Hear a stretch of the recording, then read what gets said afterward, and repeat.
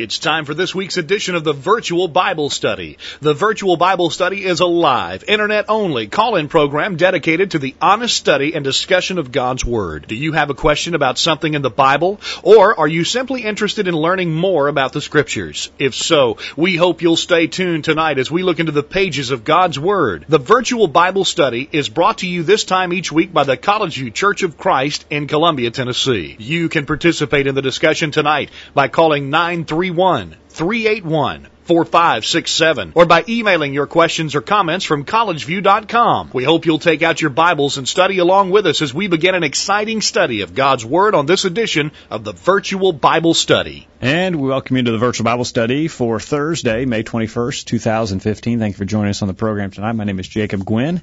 My father, Greg Gwynn, is in Virginia tonight preaching. And in his place, I've got a couple gentlemen to help me. Monty Overton is sitting across the table from me. Hello, Monty. Oh, Jacob. Thank you for coming tonight. Well, and Anthony Petrashko is behind the controls with a mic that is going to be active tonight. Anthony, welcome to the program. Hey, thanks for having me. And if things get extra tough, Monty, your son's here in the corner. We may have to put a microphone in front of him. Well, that'll work. All right. We'll look forward to hearing from you. 877-381-4567. Questions at collegeview.com. Last week, my son was, well, unfortunately, he wasn't sitting in the corner. He was running in the church building. Got a big gash on his head right when we got started. You had to help out, I think, Monty, to tie things up last week as I rushed him to the emergency room. So hopefully, well, he's not here tonight, so things will be hopefully a lot smoother. He won't get hurt anyway. No, he won't. And if your son starts running, I don't know what we'll do. We'll trip him or something. Okay, all right. We'll look forward to hearing from you. 877-381-4567. Questions at collegeview.com. And the chat room to the bottom of your video feed if you're watching us on the program live tonight. If you're watching us or listening to us in the archives or on the podcast, we welcome your comments at any time, questions at collegeview.com. We especially solicit your emails if you may disagree with what we have said, have questions about what we believe, or if you'd just like to suggest a future edition, a topic for a future edition of the Virtual Bible Study, we welcome those thoughts as well. Questions at collegeview.com is the email address you can use to contact us at any time with questions, suggestions, or maybe just some clarifications. Questions at collegeview.com. Tonight we want to talk about idolatry. You know, as I look at the Bible and history, we see that idolatry has been prevalent really from almost the beginning of time. Throughout the Old Testament, idolatry was mentioned over and over again. We remember when Jacob left Laban with his wives. Remember, Rachel stole Laban's the household idols. Idols, that's right. And there was some ruckus about that. One of the most amazing stories that of idolatry in the Old Testament is the Israelites when they come out of Canaan. Of course, they've been immersed in idolatry in Egypt. When they come out of Egypt, go across the Red Sea, go to Mount Sinai. Moses goes up to receive the law. He's there longer than they think he should be, and they make an idol. And you remember what Aaron said when apparently, as he says, the golden calf just popped out of the fire, but you remember what he said? This is your God that brought you out of Egypt. How could people believe such nonsense? You could almost maybe understand, I believe it was in Corinth or Athens, where they had the goddess Diana. It wasn't Corinth, but anyway, where they had the goddess Diana, Ephesus, yes. And so supposedly this image had fallen out of the sky, maybe a piece of a meteorite or something, and in their imagination they imagined it looked like this goddess. But at least it was something they didn't make. It did come from the sky, so in a feeble way you could almost kind of understand that, okay, they put some significance to this thing. But for me, there's a story in the Old Testament, and I forget where it's at. I preached a sermon about it one time. But it talked about a guy, he cuts down a tree, he takes part of it and builds a fire to cook his food, and the other part he carves himself an idol out of it and worships the thing. Yeah. Why would I want to worship something that I made? Yeah. I mean, it's not greater than me. I made it. I don't have no interest in it that way. And the prophets, you talk about how foolish it is, and these people think they've really got an impressive God if they carve it in such a way that it'll stand up by itself. You know? It's just total nonsense. But so the children of Israel should have known better, you would think. But as they're going into the land of Canaan, God's wanting to punish all these nations, and He says, get rid of them because they'll cause you to serve their gods. Mm-hmm. Remember, the children of Israel didn't do that. They were not thorough enough in getting rid of the evil people, and what happened? They served their gods. They started bringing that in. It was like a cancer that came back and it started to blossom.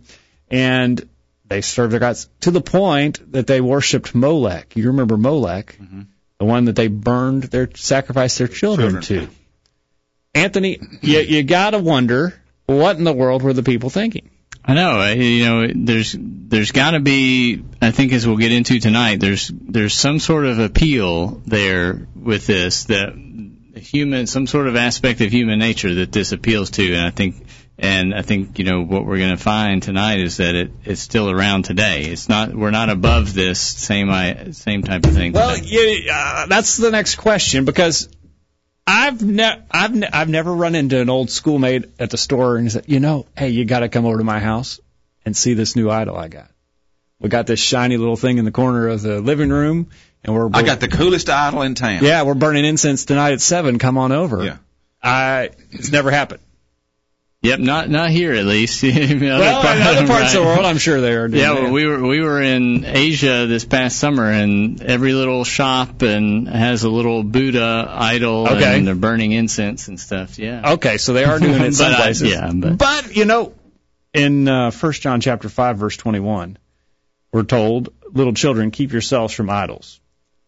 God, apparently, we think times have changed today, and that we don't have that problem, but yet God took time and space in the Scriptures to tell us to keep ourselves from idols. There apparently is a danger here that we need to be aware of. Well, while times have changed, obviously there's a lot of things that we have today that years ago they didn't have. Human nature hasn't changed. Yeah. We still have the same tendencies to do the same things as they did that we read about back at the beginning of time that Cain and Abel and Adam and Eve did. Yep. So human nature hasn't changed. So it was important enough for God to put in the New Testament to keep ourselves away from idols, because he knew that it was somehow or another in our nature to want to worship these things. All right. It was in our nature. In fact, in 1 Corinthians chapter 10, verse 14, it's a little bit more of an urgent message. Wherefore, my dearly beloved, flee from idolatry. Now, that sounds like there's some danger and some urgency involved. You don't flee something unless there's serious danger.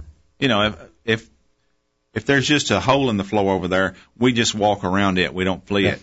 If there's a cobra over there, we vacate the premises. He can have the whole room. He can have the whole house. Your hands are up above your head and you're running. We're running from that rascal. Yeah. And so when God's in here, he puts flee from idolatry. He's putting an urgency on there and telling us that this is not just a chug hole in the road that you drive around, but this is something that's going to reach out and bite you and kill you. You've got to stay away from it, run from it, and get away fast as you can. 877-381-4567 in the chat room tonight. Kevin Kelly says, I stay with a Japanese family. They have an altar with idols in each home. So he reiterates what you experienced, Anthony, that there are parts of the world where this type of idolatry still exists. Right. It's definitely there. All right. But I think in America we still have a problem, and we want to talk about that on the program tonight. Earlier today I sent out questions for your consideration as we think about idolatry today. The first question, idolatry has plagued societies for centuries. Do you think that idolatry is still a problem today? Number 2, in what ways can the following become idols? We're going to talk about materialism and covetousness as being an idol, carnal desires and pleasures as being an idol, our family as being an idol. That's going to be one we want to talk about, Monty, is our family. It can become our idol. And ourselves, we can become an idol ourselves.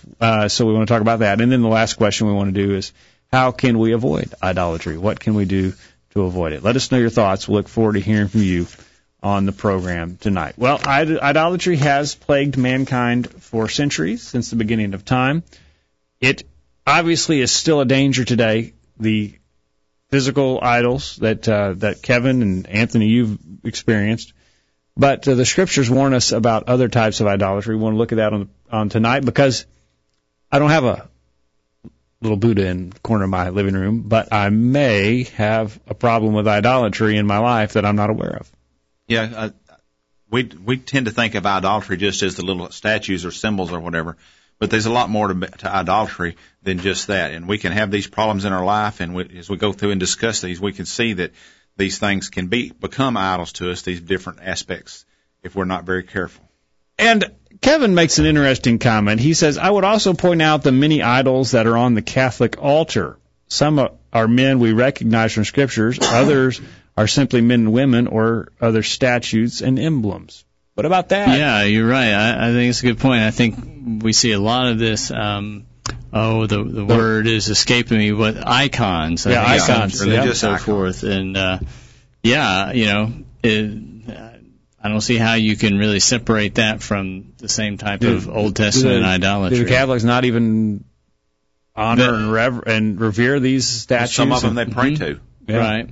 Yeah, I actually went to a Catholic school in the second grade, and we went to chapel or mass every day. Right. And in the front of the room there was a statue, I think maybe of Jesus, or maybe I don't know, on the left, and then on the right of the auditorium there was a statue of Mary. And any time the actual Catholic church kids, not me, but I guess you had to be confirmed or something, but anytime they would walk in front of those statues, they would, cross themselves or do some sort of symbol of reverence to these statues. To the statue? Yeah. Okay. Right. All right.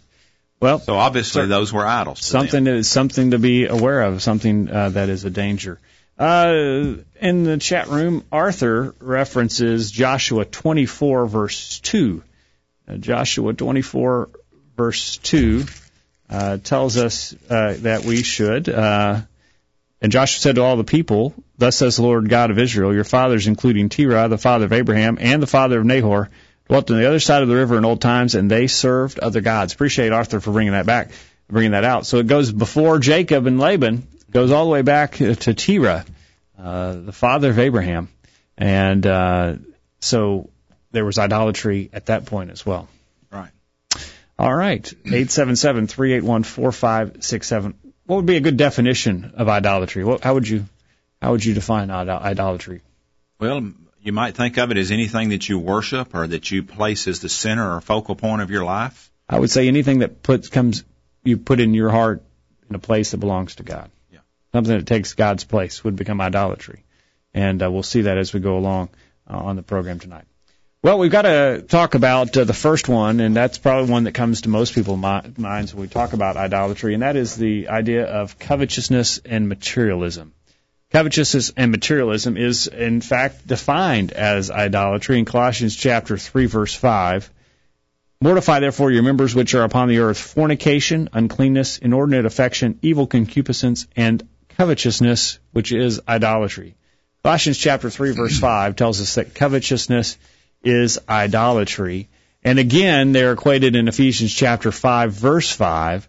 "For this you know that no whoremonger, nor unclean person, nor covetous man, who is an idolater, has any inheritance in the kingdom of God and of Christ." And so that's how serious of a problem this is. Covetousness is idolatry, and if you're guilty of that, you have no inheritance in the kingdom of God and of Christ. And so we need to talk about that. We'll talk about it on the other side of the break. How can covetousness become our idol? How can it take the place that God deserves in our hearts? I want to hear your thoughts on that. Don't go anywhere. The virtual Bible study will continue right after this. Have you checked out all of the resources on collegeview.com lately? Check it out now while you listen to these important messages. The virtual Bible study will be right back after this. Hi, I'm Anthony Petrachko, a member of the College View Church of Christ. Thanks for listening to the virtual Bible study. We want to remind you that our website, www.collegeview.com or www.thevirtualbiblestudy.com, has lots of valuable study tools available for your use. First, you can find archives of all our past programs there. We've covered a wide variety of topics, including doctrinal issues, moral and ethical questions, and many things related to living daily as a Christian. And while we don't have a search engine option on our website, remember that you can hit Control F and type in a keyword. You'll then see that keyword highlighted on the page. For instance, if you hit Control F and typed in the word worship, you'd find these past programs that we've conducted. Does it matter how we worship? What about contemporary worship and hand clapping? Our worship pleasing to God or pleasing to man? And instrumental music in worship. That's just an example, but you get the idea as to how the web page can be used to help in your study of various subjects. Also remember that we have copies of our church bulletin on the website, and these bulletins include articles on hundreds of topics. You'll also find some recorded sermons, some Bible tracts, as well as information about the College View Church. So be sure to check out the valuable resources on our website. Again, the address is collegeview.com or thevirtualbiblestudy.com. And thanks again for listening to the Virtual Bible Study. Be sure to tell others. My name is Rick Harris, and I love to listen to the Virtual Bible Study. I hope you'll join me and many others in this weekly Internet Bible Study group. Be sure to listen every Thursday night. Use your internet connection for something good. Listen to the Virtual Bible Study every week. Now, back to the program. Back on the program, as we talk about idolatry, and we've noted that it has been a problem in the past, and, it appears that it continues to be a problem today, and it takes different forms maybe in 2015 in the United States of America. Maybe it's taken on some of those traditional forms that we see in Old Testament and New Testament times in other parts of the world, but in the United States, not so prevalent, but in the traditional form, but in the forms that the Scriptures equate with idolatry, it is very prevalent and may even be present in our lives today. And so the purpose of our discussion tonight is to examine ourselves, examine our hearts, and make sure that we have removed any form of idolatry from our lives. We looked at Colossians chapter 3, verse 5, Ephesians chapter 5, verse 5, where Ephesians chapter 5 equates a covetous man with an idolater. So covetousness is idolatry. And we asked the question before we went to the break, is how can it become idolatry? How can covetousness and material things become our idol? Kevin says covetousness would be the wanting or collecting of something, things that we desire or want above other things, or certainly above spiritual things of God. And so Kevin could say, we can put our focus on things, Monty, wanting them so bad that they take a place in our heart that belongs to God. You know, because as we study the Scriptures, we understand and learn that God should be the focal point of our life, and serving Him should be our goal, and that should be our main theme in life, that we're following Him. But we see people today, and if we're not careful, we'll do it ourselves, that put something else ahead of that. Their main focus in life is their sports team, or this new car or truck or whatever that I want, or this bigger house.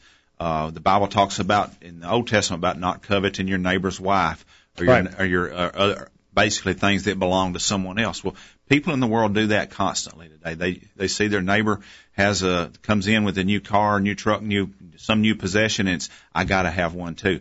And I'd really like to have his, but if I can't get his, I'm going to have to get me one like it or better than his. And that becomes the whole focus of their life. They can't think about anything else. All their waking moments, their work, their every effort is focused in that direction, rather than having God be that focus, and these other stuff just come along if they do. And Anthony, these things can, as Monty said, consume us, where that is the whole focus of our lives, is this stuff and acquiring more of it.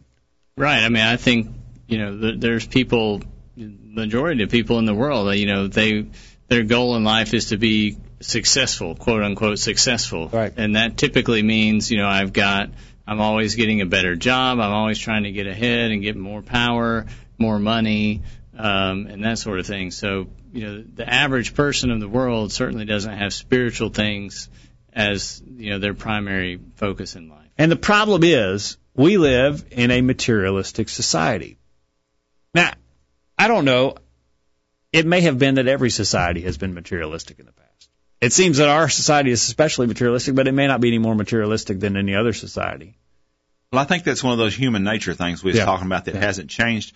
I think it's human nature to want to have a little bit more stuff, to have a better position in life. I mean, if our job's a ditch digger, that's not something we want to maintain forever. We'd like to have a better job. Well, we'd like to have better stuff. And I think that's just a human nature thing. And I think that's why God has spent so much time warning us against it, because that's something we've got to be in control of and learn to be satisfied with what we've got and be content, as Paul put it. Well, it was a problem in Solomon's day. Solomon said in Ecclesiastes 5, verse 10, he who loves silver will not be satisfied with silver, nor he who loves abundance with increase. This also is vanity. Solomon knew that there were covetous people in his day. Mm-hmm. So perhaps we've always lived in a materialistic society, but our society has so many ways to try and push materialism and covetousness on us. Well, there's a difference between wanting to better yourself and that being the whole focus of your life, that being consumed by it, as we talked about a minute ago. It's a natural thing, and I believe God wants us to be good stewards of everything He's given to us. And so we read about parables in the New Testament where it talks about the 1 talent man just went out and buried it in the earth, and he didn't provide an increase in what his master had given him. So I think we're taught that we're supposed to be good stewards of what we got and provide an increase where we can, but we've also got to do it within reasonable boundaries, and it can't be our whole purpose for being is just to have more stuff. Right. We get bombarded with commercials first thing in the morning, Anthony. You got to have this. This is the latest and greatest product, and your life is not complete until you have it. You get the neighbors across the street that got the new car and think, well, maybe we need a new car. You take a ride to a more prevalent neighborhood, more affluent neighborhood. Yeah. Monty, when we drive through Anthony's neighborhood, you sort of think, boy, man, I'd like to be on this side of the tracks. So, these things can start to cause us to maybe be covetous.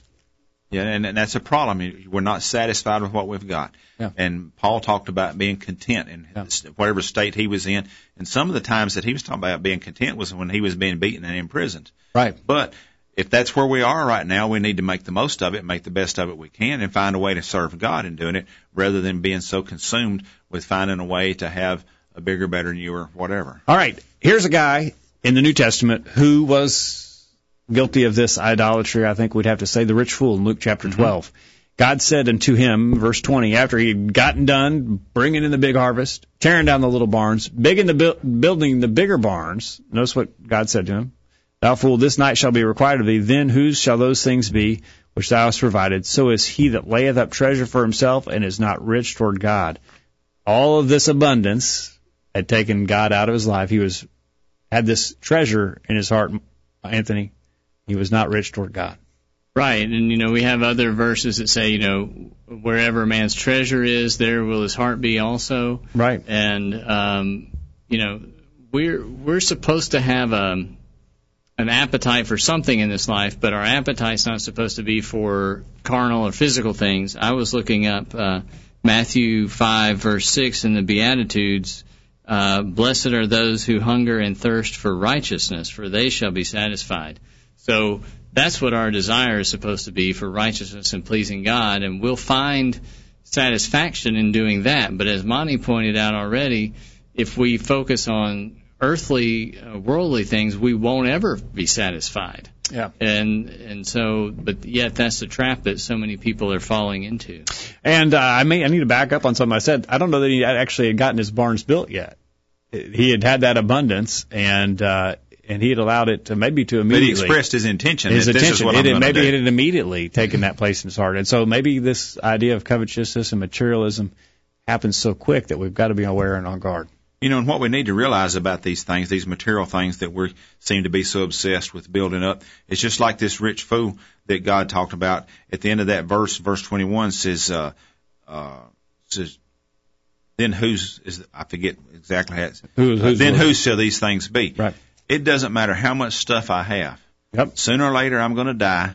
I can't take it with me, and it's going to be somebody else's. Yep. If I've got just vastly more stuff than I need, what's the point? Because I'm not going to be able to use it myself, and it's just going to be something that other people are going to fight over later when I'm gone. Well, so there's no point to it. Well, 1 Timothy chapter 6, beginning of verse 6, talks to that point. He says here, now godliness with contentment is great gain, for we brought nothing into this world, and certainly we can carry nothing out.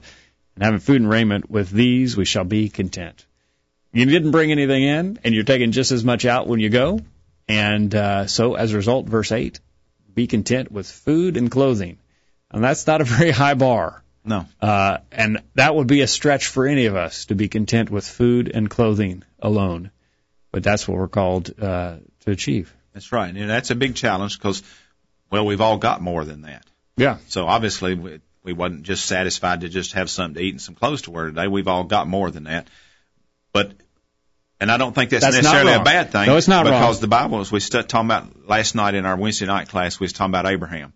Abraham, it talked about, had great possessions and much silver and gold, but he was also a faithful man. And as we see, as he traveled around, he put his service to God first in his life. So having a lot of stuff isn't a bad thing. It's not. One of the Proverbs, I believe it is, he talks how it's a good thing to leave an inheritance to your children and grandchildren.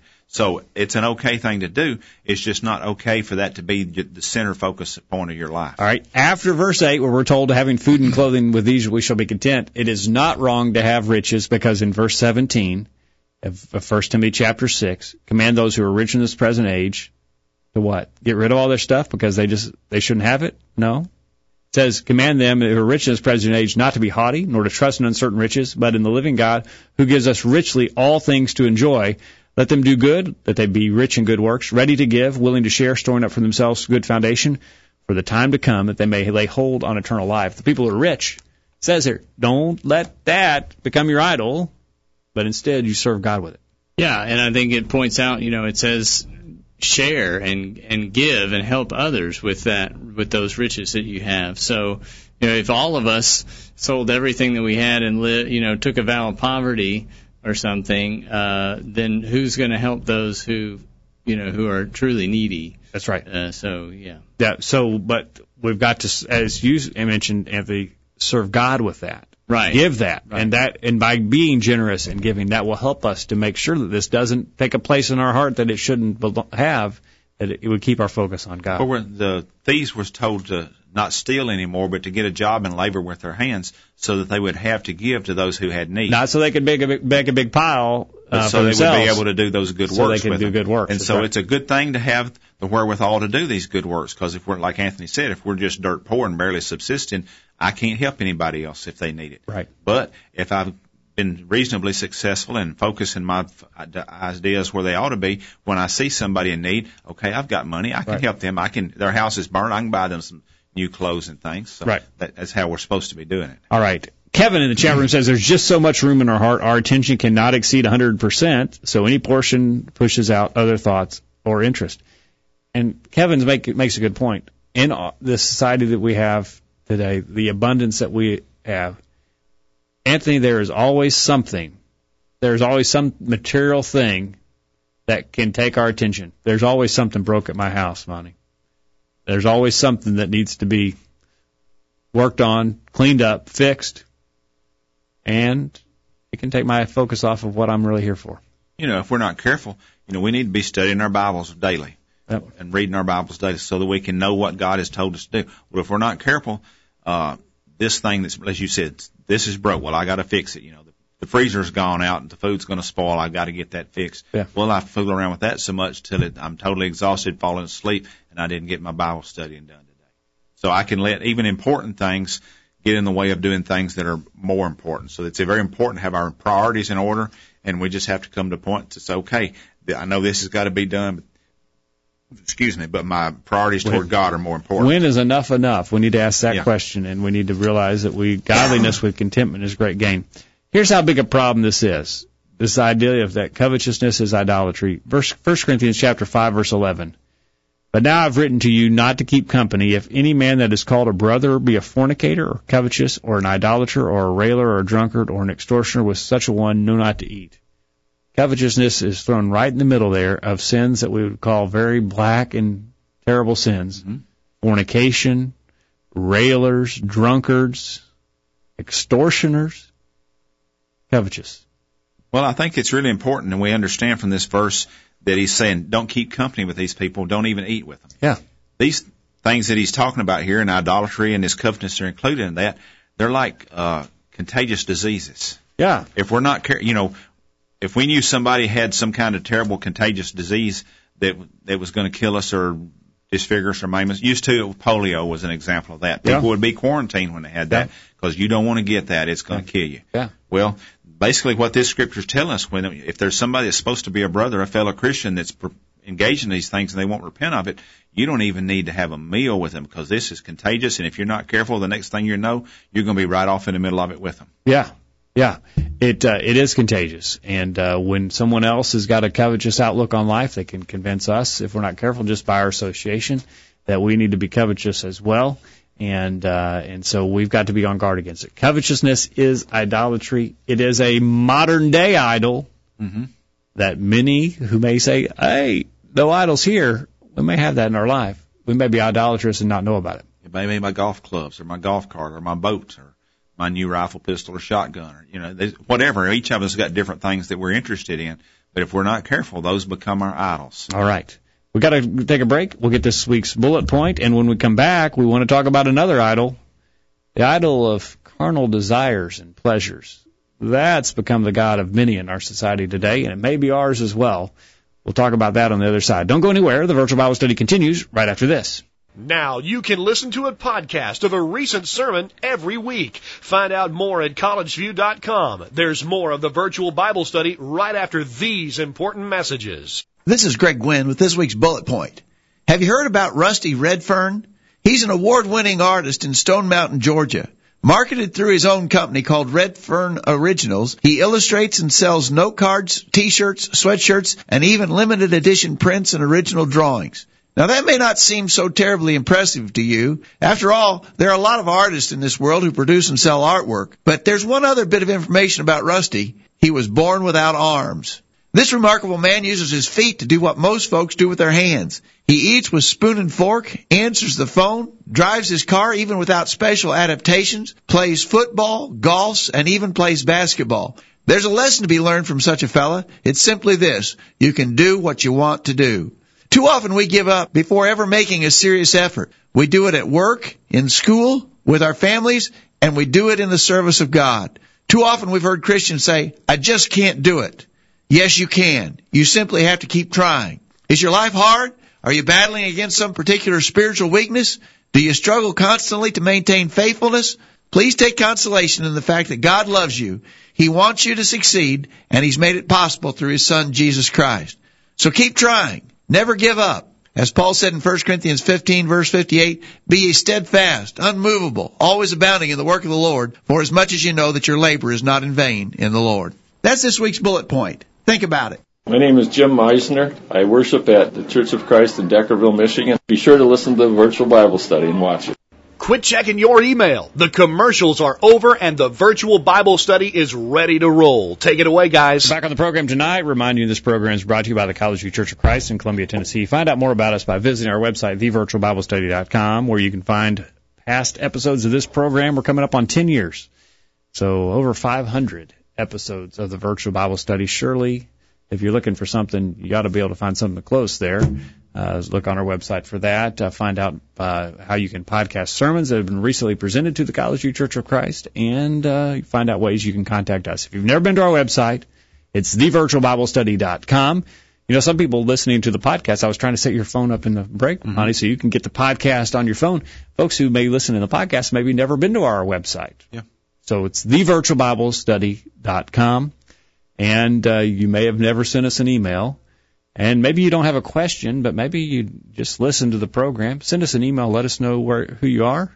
Don't have to give us your real name. Just say, I'm listening. Maybe tell us where you're listening so that we know you're out there.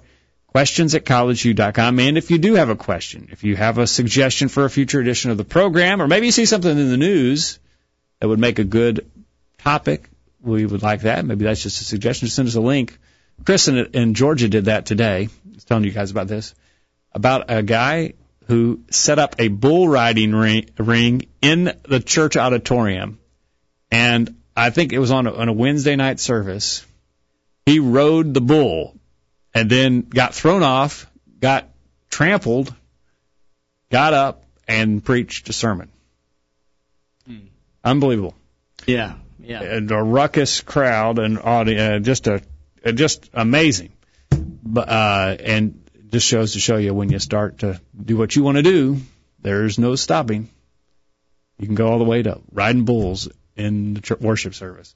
So if you got a suggestion or maybe a news item that you think would make a good addition to the Virtual Bible Study, questions@collegeview.com. You know, as you was mentioning, looking for subjects in there and things we've discussed in the past.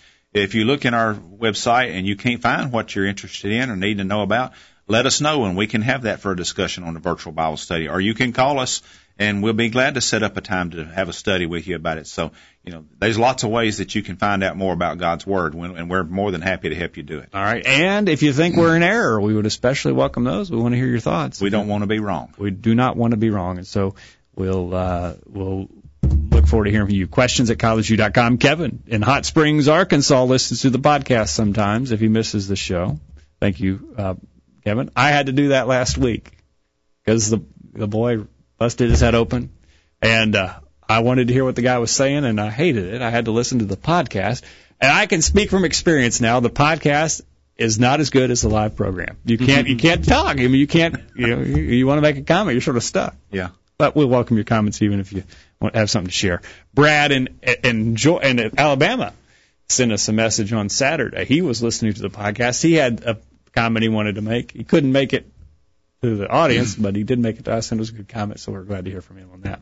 All right, we're talking about idolatry on the program tonight.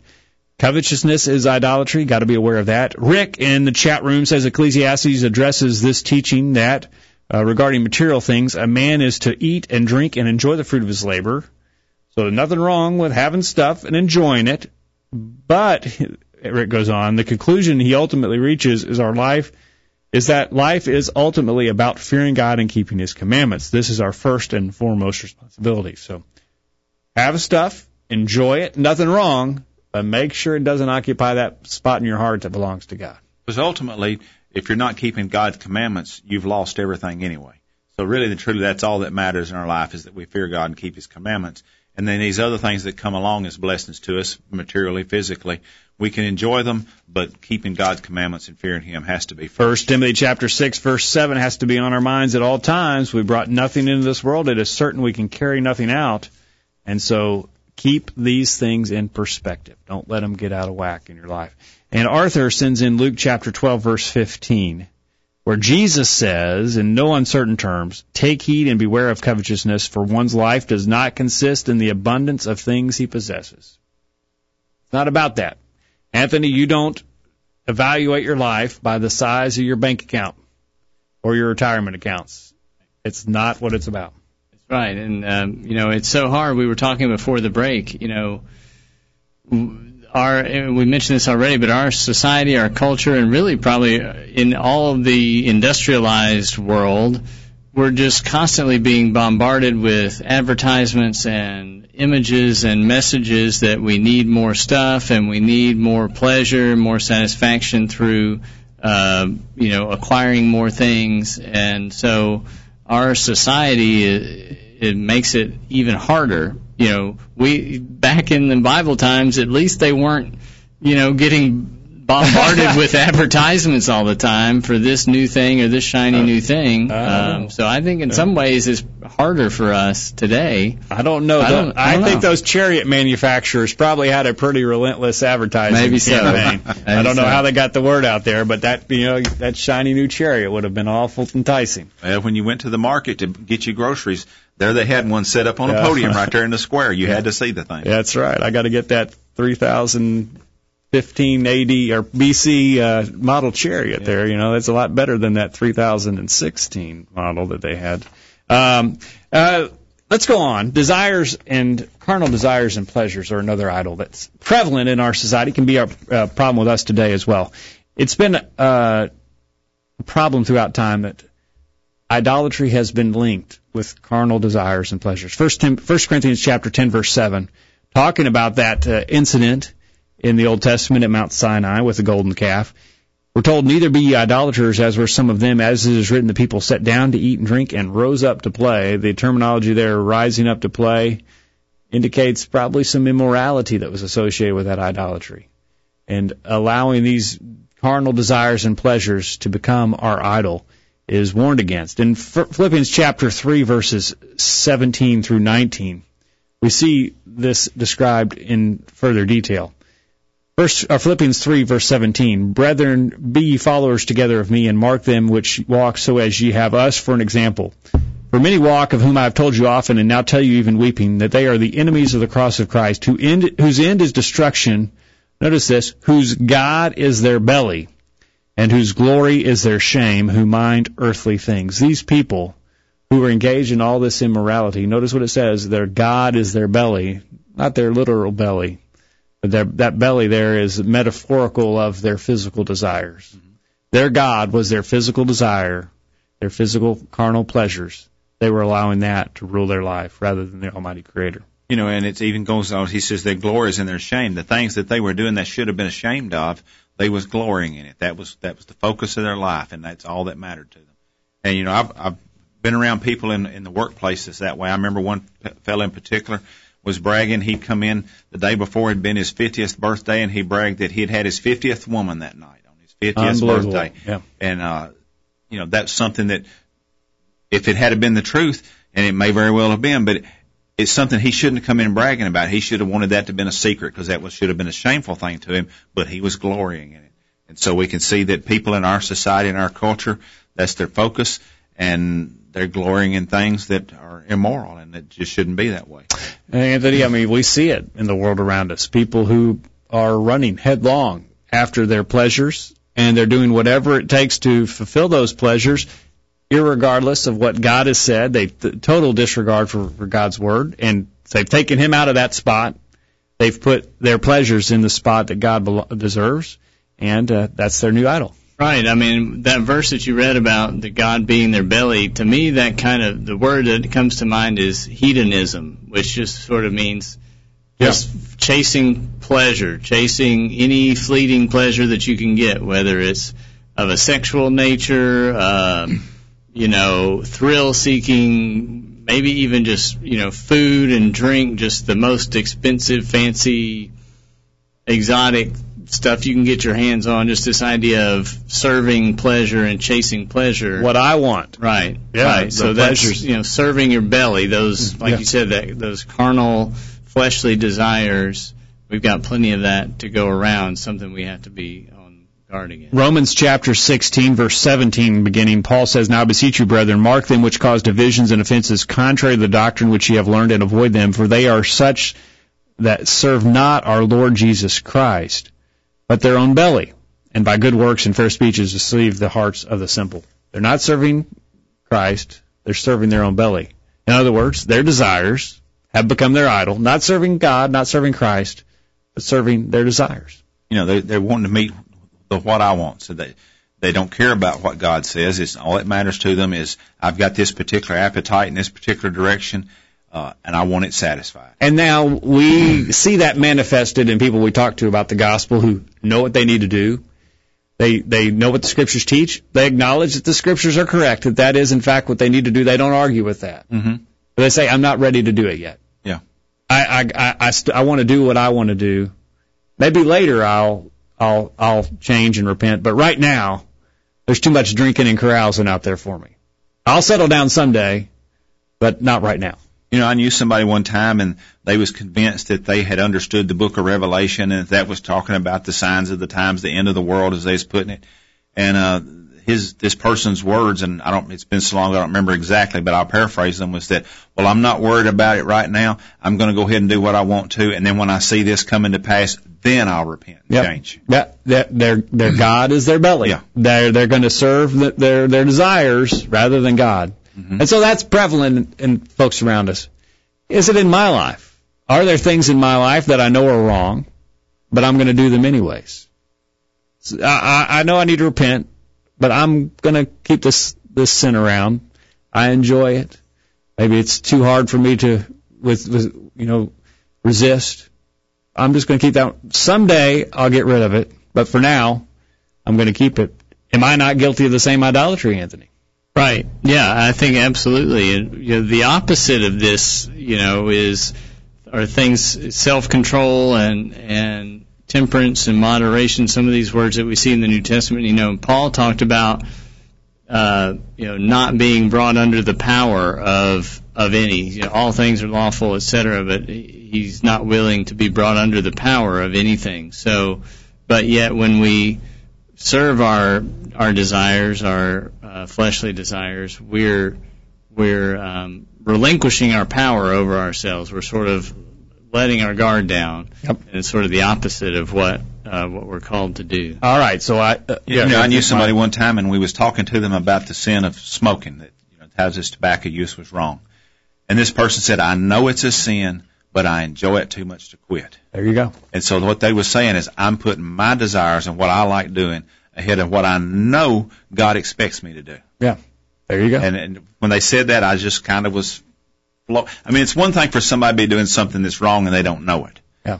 But to sit there and say, I know it's a sin, but I enjoy it too much to quit, I was just flabbergasted. And what do you say to somebody after that? And it may not strike us as idolatry at the time, but if you look at it and you analyze it, it is pure and simple idolatry. That's what it is. And it's that way in our lives as well. If I've got sin in my life that I'm not willing to get rid of, then I've allowed that to become my idol. I'm serving it rather than serving God. and we've got to be aware of that. So we've talked about covetousness. We've talked about carnal desires and pleasures. We've got a couple more things we want to talk about, but it's time for a break. We'll go to the top of the hour, and up next, family can become our idol. Now, that one we got to talk about. Can your family become your idol? Don't go anywhere. The virtual Bible study continues right after this. Enjoying the virtual Bible study? Email a friend during this break and tell them to join in on the discussion. There's more exciting Bible study after this commercial. Hi, I'm Jack Coleman, a member of the College View Church of Christ, with a suggestion for you and your family. Why not turn off the TV on Thursday nights and gather the family around the computer for an hour of in-depth Bible study? The virtual Bible study always involves subjects of importance and interest to serious Bible students. So, why not join this Internet Bible study group every Thursday night? Hello, my name is Kent Bumgardner. My family and I love to listen to the virtual Bible study. Please join us.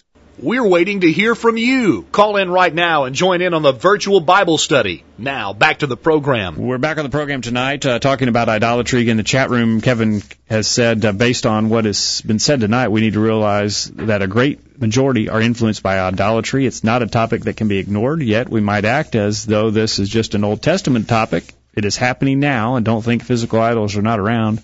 They're in your town, very close to you. Again, right now. Thank you, Kevin, for that. Travis says, we shouldn't be surprised the world seeks pleasure. That's all they have. But he goes on and says, in the church, people covet larger congregations, bigger buildings, etc. And there's there's covetousness going on in the religious world as well. Thank you for that, Travis. Appreciate you listening tonight.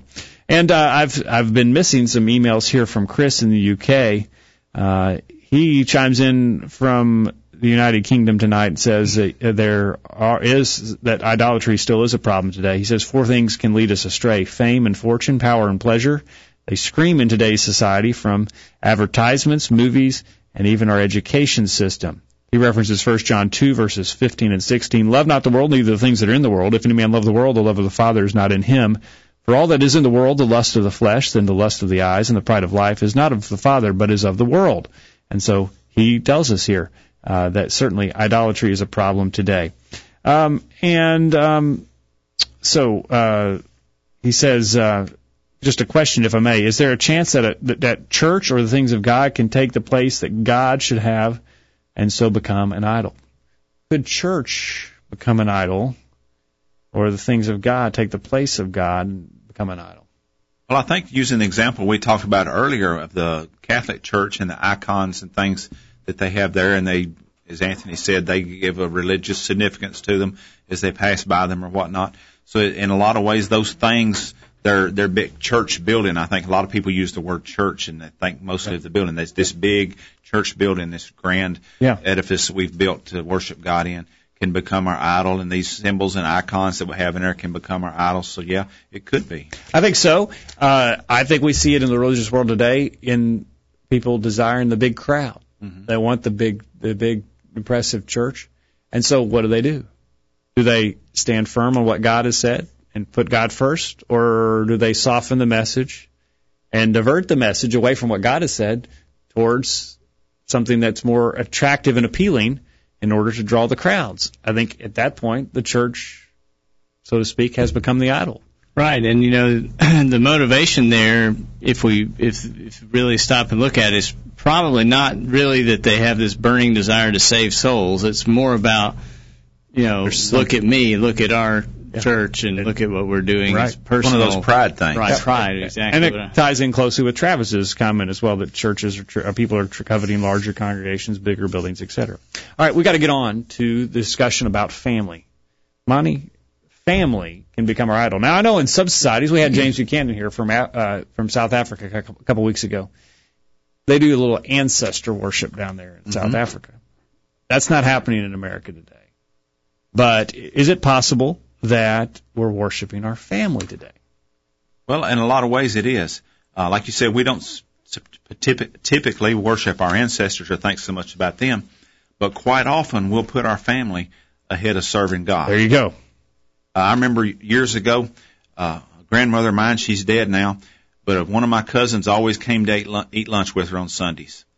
And she got to the point that she wouldn't go to worship on Sundays because she had to have this cousin a good meal fixed when he got there. I said, well, if you should go ahead and go to worship. And I said, I'm sure he'll be glad to wait afterwards for you to get the meal done. Because my grandmother was a good cook, and it was nice to go eat with her. Oh, no, I have to have it ready for when he gets here. So, in effect, that family member had become her idol because she was putting a service to him ahead of service to God. Here's what Jesus says about it in Matthew chapter 10, verse 34 beginning. He says that our family can become our idol. Notice, think not that I'm come to send peace on earth. I came not to send peace, but a sword. For I am come to set a man at variance against his father, and the daughter against her mother, and the daughter-in-law against her mother-in-law, and a man's foes shall be they of his own household.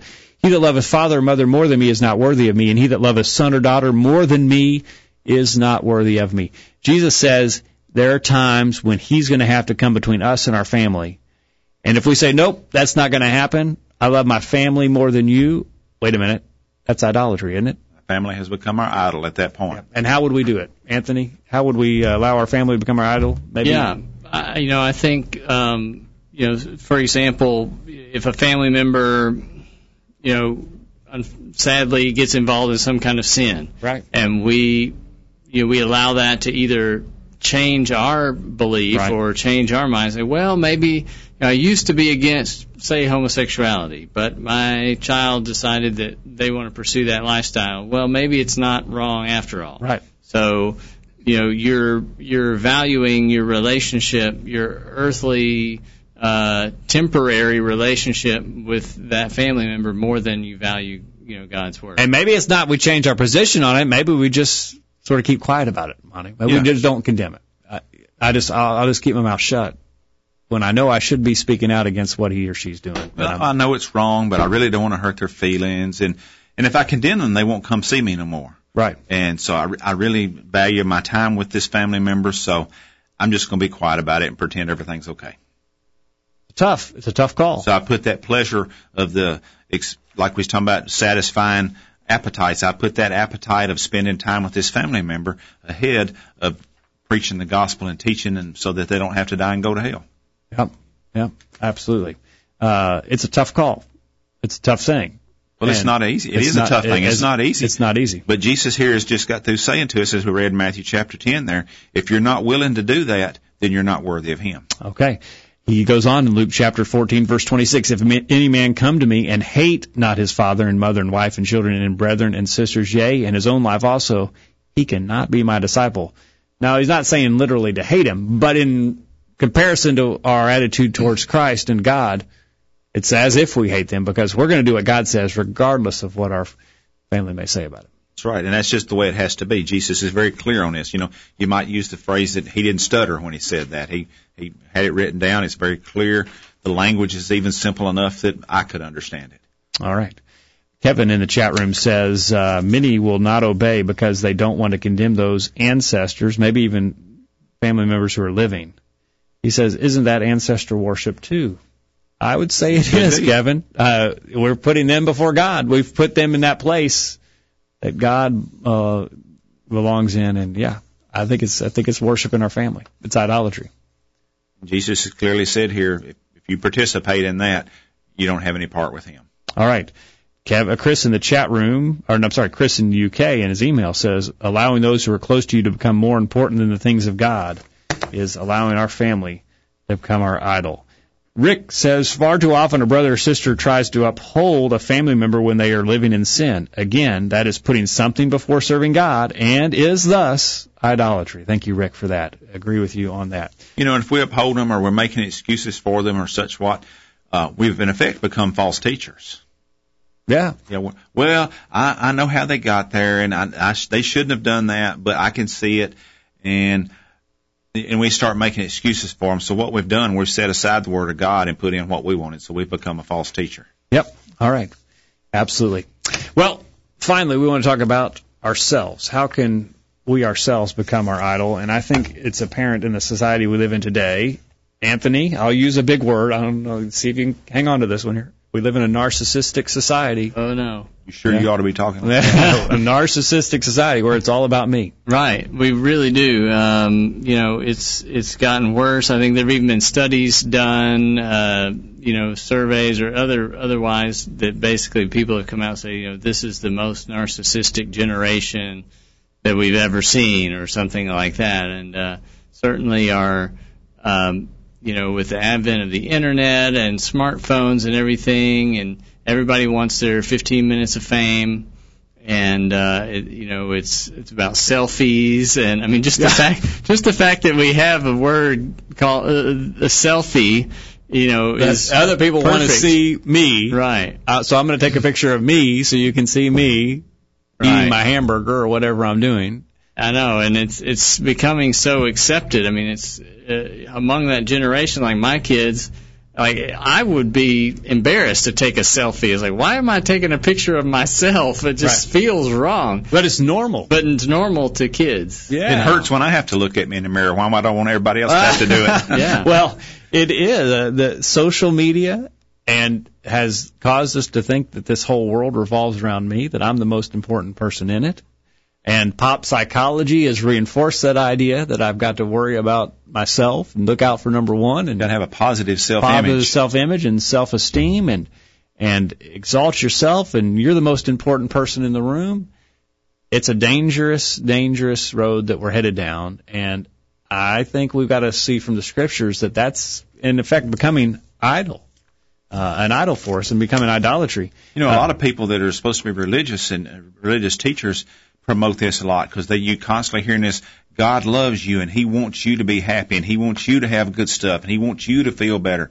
Yeah. And it's the whole focus is on you rather than the focus being on God where it should be. Yeah, God does love you and He does want you to be happy, but He wants you to be happy on His terms, not on yours. And but religion today is about me. Mm-hmm. The worship is about me. It's not about what God wants. It's about what I want. I want that rock and roll music. I want that exciting worship. We want to watch the preacher ride the bull. That's right. We want to see him get thrown off because it's all about me. And I now am the most important thing. Don't worry about what God wants. It's about me. Listen to Joel Osteen. I was telling you guys on the way in tonight on the radio that Joel Osteen was on. Talking, and it was all about you. It's about how much money you're going to have and how quickly you can pay off your house and all these blessings that you can get. Not about what God wants, but what you can do. What you can get. And self has become the God. First, in Romans chapter 1, verses 21, beginning, because that when they knew God, they glorified Him not as God, neither were thankful, but became vain in their imaginations, and their foolish heart was darkened. Professing themselves to be wise, they became fools, and changed the glory of the uncorruptible God into an image made like unto corruptible men, and birds, and four-footed beasts, and creeping things. Wherefore God gave them up to uncleanness through the lust of their own hearts, to dishonor their own bodies between themselves, who changed the truth of God into a lie, and worshipped and served the creature more than the Creator, who is blessed forever. Amen. These people have turned it on its head. Rather than worshiping God, they're worshiping themselves, and that's idolatry. And even in this passage here is talking about worship the creature more than God. Yep. So it's not that they, in their minds, had completely left God out. It's just they put themselves in a more important position than what they reverence God. Yeah. It's very, very dangerous. Guest 6347 says in the chat room, that's me, my, and I. That's self-centered egotism. And 6347 goes on and references Philippians chapter 2. Think of others before self. Appreciate that comment tonight. And Kevin says, isn't almost every sin we commit selfishness? Myself before God. So idolatry of myself might be the most common sin. Thank you, Kevin, for that. Appreciate those thoughts. Quickly, we asked the question, how do we avoid idolatry today? We've got to understand that idolatry is dangerous. Exposure to other idolaters is dangerous. Exodus chapter 23, verse 31, they were told that they needed to drive the inhabitants out of the land as they were going into the land of Canaan. The Israelites were warned. They didn't do that, and they were plagued by that remnant of idolatry from throughout their time in captivity. And a good verse to conclude with, 2 Corinthians chapter 6. Quickly before we do that, Chris in the UK says, how do we avoid idolatry today? First, keep first things first. Check your motives. Is this for God or you? Is He being lifted up, or is it you or someone else? We should never be guilty of Romans 1, verse 26, where we worship and serve the creature more than the Creator. And he references 1 John chapter 5, verse 21. Little children, keep yourselves from idols. He says that goes for adults too. Thank you, Chris, for your comments tonight. 2 Corinthians chapter 6, I think, is one we have to conclude with tonight. 2 Corinthians chapter 6, verse 16, beginning. And what agreement hath the temple of God with idols? For you are the temple of the living God. As God has said, I will dwell in them and walk in them, and I will be their God, and they shall be my people. Wherefore come out from among them, and be ye separate, saith the Lord, and touch not the unclean thing. And I will receive you, and I will be a father unto you, and ye shall be my sons and daughters, saith the Lord Almighty. How do you avoid idolatry? Well, you recognize what it is, and when you recognize that, then you stay as far away from it as possible. We've got to keep a degree of separation from ourselves and the idolatrous world around us. Maybe they're not worshiping that shiny idol in the corner of the living room, but they're engaged in idolatry in so many aspects of their lives. Anthony, we've got to come out from that. Remain unspotted. Don't touch that unclean thing. Keep ourselves pure in this wicked world we live in. Yep, that's the key, I think. All right. Well, idolatry, not an Old Testament subject, as Kevin alluded to, not just something in the Old Testament. It is something that we have to be aware of today. Materialism and covetousness, desires and carnal pleasures, our family and ourself are just a few, I think, of the idols that can be prevalent, and maybe exist in our lives to some extent tonight. And it deserves some serious self-examination. All right, ask yourself, are you guilty of idolatry? And if you are, know what a terrible condition you find yourself in if that is the case. Well, we need to wrap up. Monty, appreciate your time tonight and your comments. Thank you, Jacob, for letting me be here. Anthony, thank you for being here. And thank you. Doing double duty, talking and controlling as well. It's tough. Yeah, good program. Thank you for being here. We appreciate you joining us and appreciate those who commented on the program tonight. We hope you benefited from our study and discussion of God's Word. Hope you make plans to be back here this time next week for another edition of the Virtual Bible Study. In the meantime, we encourage you to put God first in your life, study His inspired Word, the Bible, and live by it every day. You'll never regret it. Thanks for listening to the Virtual Bible Study, brought to you by the College View Church of Christ. The College View Church of Christ meets at 1618 Hampshire Pike in Columbia, Tennessee. If you are in the Columbia, Tennessee area, we encourage you to worship with the College View Church of Christ on Sunday mornings at 9:30 and on Sunday evenings at 6 o'clock. The College View Church of Christ also welcomes you to attend their Wednesday night Bible studies at 7 o'clock. If you have any questions about something that was said on tonight's broadcast or would like more information about the College View Church of Christ, please call 931-381-4567. That number again, 931-381-4567. Or for more information on the internet, visit collegeview.com. Be sure to tune into the Virtual Bible Study this time next Thursday for another informative study of God's Word.